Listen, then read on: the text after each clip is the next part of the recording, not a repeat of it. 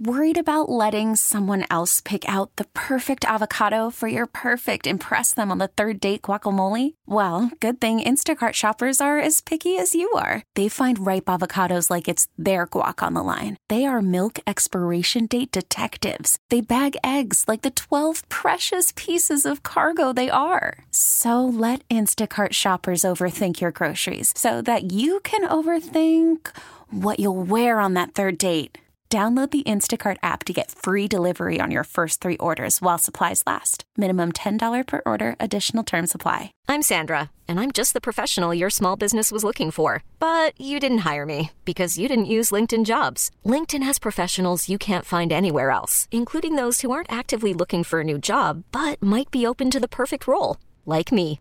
In a given month, over 70% of LinkedIn users don't visit other leading job sites. So if you're not looking on LinkedIn, you'll miss out on great candidates like Sandra. Start hiring professionals like a professional. Post your free job on linkedin.com/recommend today. We're going to go to the North Olmsted Chrysler Jeep Dodge Ram hotline and bring in Quincy Carrier of the Worst Takes.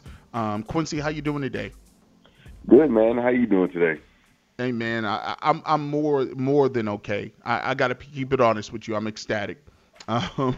We've talked in the past about, this draft and what potentially we could get. And, there's 2 names, and we saw Newsome at the top, and we saw JOK at the top. And, we thought that there was going to be an opportunity to get one of them.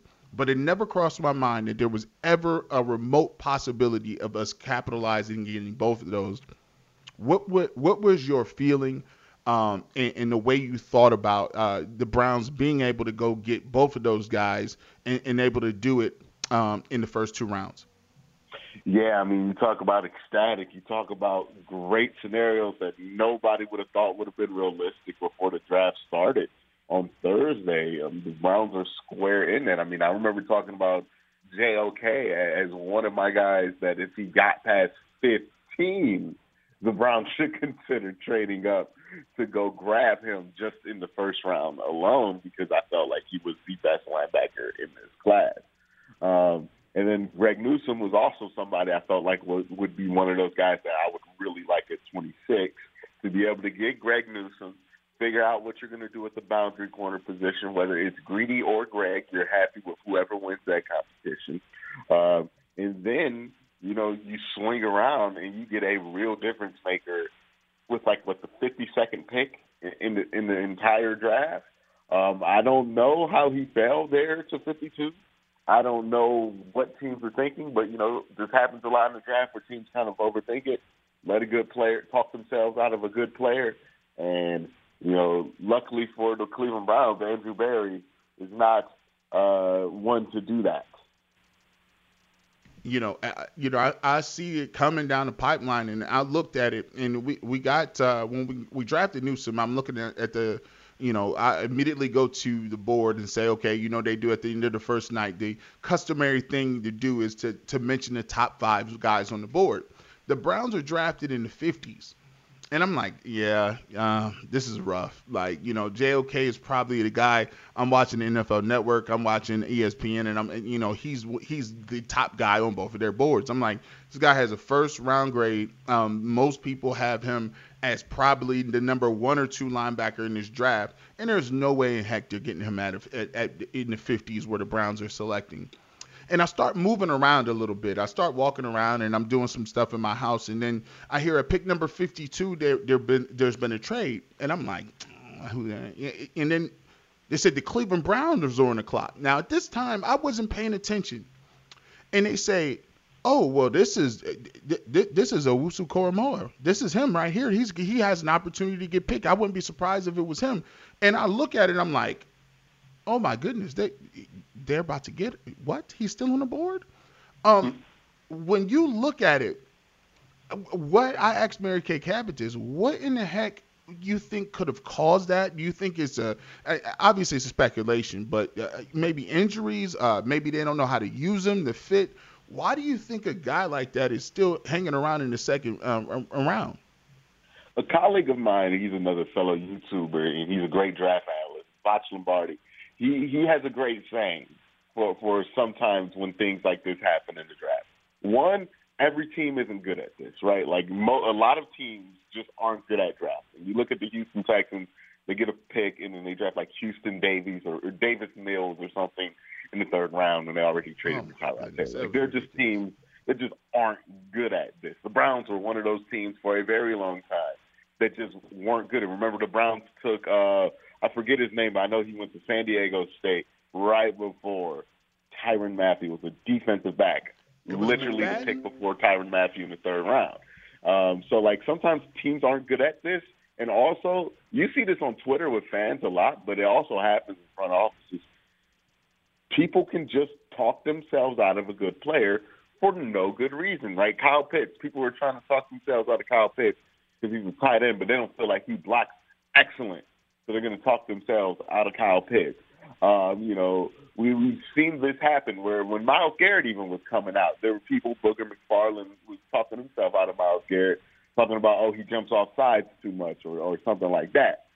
In this process, we scrutinize and we pick on things and we hyper-focus on things so much that it's hard to get a scale of how big that problem is that you're focusing on is really, and then it just turns into people just talking themselves out of good players. And I think all these teams talk themselves out of an excellent player. I couldn't agree more. I could not agree more. Talking to Quincy Carrier of the Worst Takes. Make sure you guys go out there and check out his YouTube page. He uploads Browns videos pretty much daily. He's been doing it twice a day here, with the draft coming up, and make sure you guys go check him out on YouTube. When you look at it, Quincy, there's a couple of guys. When you look at Schwartz, the receiver, and what he's able to do, I go on, and the first thing you do is check out the YouTube stuff, and you look around and you say, okay, what is this guy? Who's this dude, right? And you're like, whoa, this guy is whoa, okay. They might got a little something here. And then you find out that he's probably one of the fastest dudes in the league. And we looked at Tyreek Hill and a lot of other guys around the league, and we say, man, why can't we get that kind of speed? Where do they find these diamond in the roughs? What do you think about him, his skill set, and what way that he possibly fits in this Browns offense if he's a guy that's going to contribute this year? Yeah, so Anthony Schwartz is interesting, right, because he does fill a role that I felt like the Browns felt last year, especially when Odell was out. If you look at the wide receiving room, right, you'll see a lot of what you would either call Y or Z receivers, right? Number one or slot receivers, or number two or slot receivers, my bad, right? Jarvis is somebody who should not be your X receiver, but is a really good Y and slot option. Same thing with Rashard Higgins, and even to some point with Donovan Peoples-Jones. Now, Donovan had to play the X a little bit last year just because they didn't have anybody because Odell was out. But when Odell's not out there, Odell is the only X receiver on this team. Somebody who has the skill set to be that guy who can kind of spread out a defense because of his speed. So this was definitely something that they needed, right? You talked about this team needing another burner behind Odell. And the way I think Anthony Schwartz is going to be used is in a lot of those end-around trick gadget plays that the Browns like to do that they just weren't able to run because both of their gadget guys got hurt, right? Early in training camp, this is a deep cut for Browns fans, but early in training camp, it was JoJo Natson taking all those trick plays in the end arounds. Then during the season, JoJo Natson got hurt, turned to Odell Beckham taking those end arounds. And then Odell got hurt, and then you had no more end arounds in offense. Right? I don't think Kevin Stefanski wants to be in that situation again where he can lose these guys and not have that one, pivotal trick, those counter end arounds available to him at key situations. So, yeah, the X receiver thing, that makes sense. 4.25 speed, that makes a lot of sense. And, he's only 20 years old. This is a developmental piece. This is somebody they're going to try to see what they can do with them in a couple of years and see if that puts them in an interesting spot when it comes to Jarvis and Odell's contracts coming up in a couple of years. When you look at some of the day two guys, Tommy Togiai from Ohio State, the guy's one of the strongest guys one of the strongest dudes in the draft. I think at his pro day, he was trying to break the record, 40-something odd reps on the 225. I liked his tape against Penn State. He's stout. And one thing I like about him is he plays hard all the time.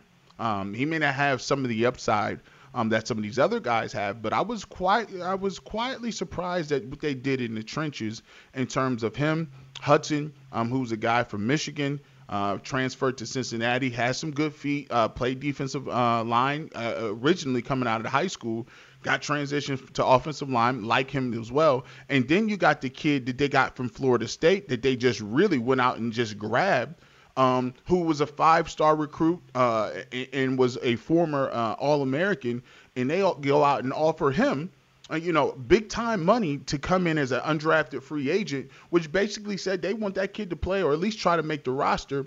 What are your thoughts on what they did in the trenches in that day 2 range, day 2, day 3? Yeah, you're definitely right on the spot with that. They added a ton of beef in that defensive line just with those 2 guys alone, right? You talk about Tungai and the guy they got out of Wilson out of Florida State. So the Browns were definitely looking to add some beef, and I applaud that situation because, one of the things that I had an issue with this Browns defensive line for a couple of years, especially when it was Larry Ogunjobi out there at the other D tackle position, was that they just did not have the size and the beef available to them to be able to stop interior runs. And, in some divisions, it's not going to be a problem, right? If you're in the AFC South, it's not as much as a problem because most of the teams that run to the edge like Tennessee. But in AFC North, that's going to be a problem, right? Pittsburgh, they like to run it shotgun up the middle most of the time. Now, they haven't been successful at it because they just have a bad offensive line, but eventually they're going to get back to doing what they do on that side of the ball. And then you got Baltimore, who's the most dangerous up the middle run team in football. And then also you got Cincinnati, who likes to run it out of shotgun a lot too. So if you're the Browns, being able to stop the run out of shotgun, especially when it's up the middle, that's a priority. Was not able to do that. They were not able to do that well last year. And part of that was because of personnel and the sizing of that personnel. If you look what they did along the defensive line, you swap out Larry Ogunjobi for Malik Jackson. Malik Jackson's bigger, longer, stronger, plays the run more stout than Larry Ogunjobi does, although he's older. Then you have Andrew Billings coming back, who's a big guy. You got Tommy Tungai trying to make the roster, who's going to be a big guy. And then you also have Wilson out of Florida State, who's a massive guy.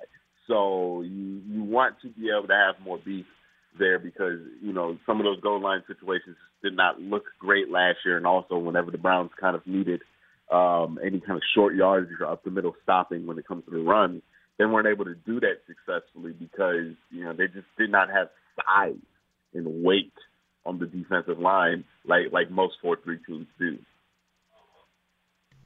When you look at it, I think the Browns are going to, like we said, play a lot of 4-2-5, a lot of 5 defensive backs, and now that they have JOK, they have a plethora of safeties, whether it's John Johnson, whether it's Grant Delpit, whether it's Rodney Harrison. Obviously they're going to have those guys in the mix and have some things that they can do well. They drafted a couple more kids. The kid out of Georgia, he was another 5-star guy, a former really top recruit down in the SEC. But when you look on the outside, you look at Denzel Ward and you also look at Greedy Williams and some of the guys. Troy Hill looks like he's going to be the main guy in that slot area. Where do you see this playing out? How do you see this playing out between, in my opinion, I think Newsome and Greedy Williams are going to be battling it out. How do you see that playing out? And do you think that they'll consistently use Troy Hill in the slot? Or do you say, well, we'll put one of the younger kids in the slot and put Troy Hill on the outside? How do you see that kind of mix for Troy Hill, Greedy Williams, and Greg Newsome II? You can't put Greedy Williams in the slot. I don't think that would fit him at all. I don't think he's a good slot corner. So it'd probably be Troy Hill there.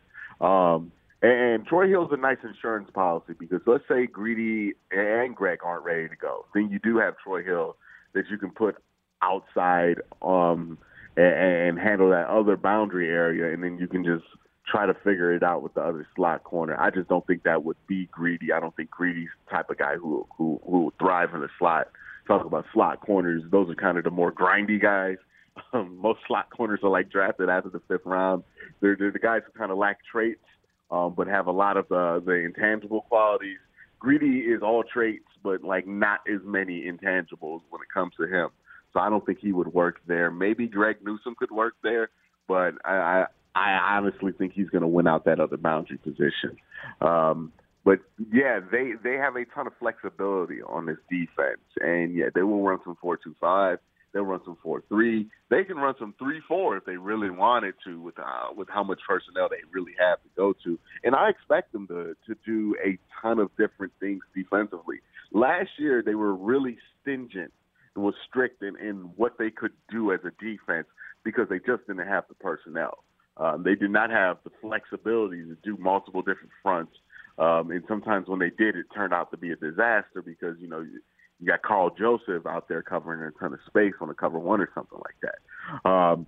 But this year is going to be much different because they can line up in multiple fronts and have multiple intriguing players out there to do multiple different things. And JOK makes that flexibility even greater.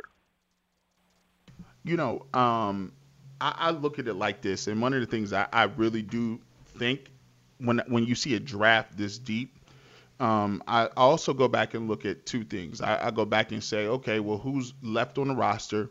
And out of those people who's left on the roster, do we have anybody left on the roster that may be making a lot of money that may not be able or is going to give you any higher production than playing a young guy? So I looked at it like that with Sheldon Richardson. When you take a look at what Sheldon Richardson was giving you, besides just locker room stuff, but on the field, I think the Browns, had a couple of people targeted that they believe they can get something out of as comparable to what Sheldon was giving them, but at a discounted rate and controlling those players for a longer period of time, younger players.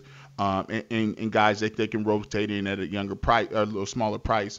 Do you see anybody on this roster who may be in that cap casualty area of a Sheldon Richardson where, they may not think that they're really worth the extra? Yeah, so Denzel's going to be in an interesting position after his 5th year option ends up because there's no denying how good Denzel Ward is. The reliability kind of makes you hesitant to give him the money he's going to deserve when he's up for free agency. So that's somebody to watch. Ronnie Harrison, also somebody who's going to be at the end of his deal after this year. Really good player, but they also got Grant Delpit coming off that Achilles. Maybe he steps up so they don't have to re-sign him there. Other than that, defensively, I don't see anybody there that's really that really has to watch where their spot is. When it comes to the tight ends, I think it's 3-card Monty with the tight ends too, because they seem really committed to David Njoku, $6 million for somebody who was a 3rd-string tight end last year. That's a commitment. Then they also have the commitment, the 4th-round pick to Harrison Bryant. Where does that leave Austin Hooper, right? If those 2 guys start showing out and Austin Hooper has another underwhelming season, then he's also somebody who could be left out after this season. All right, Quincy, man, I thank you so much for coming on with me, breaking it down. As always, you guys go check out Quincy Carrier on The Worst Takes on YouTube. Appreciate you, my guy. No problem, man. Always happy to be on.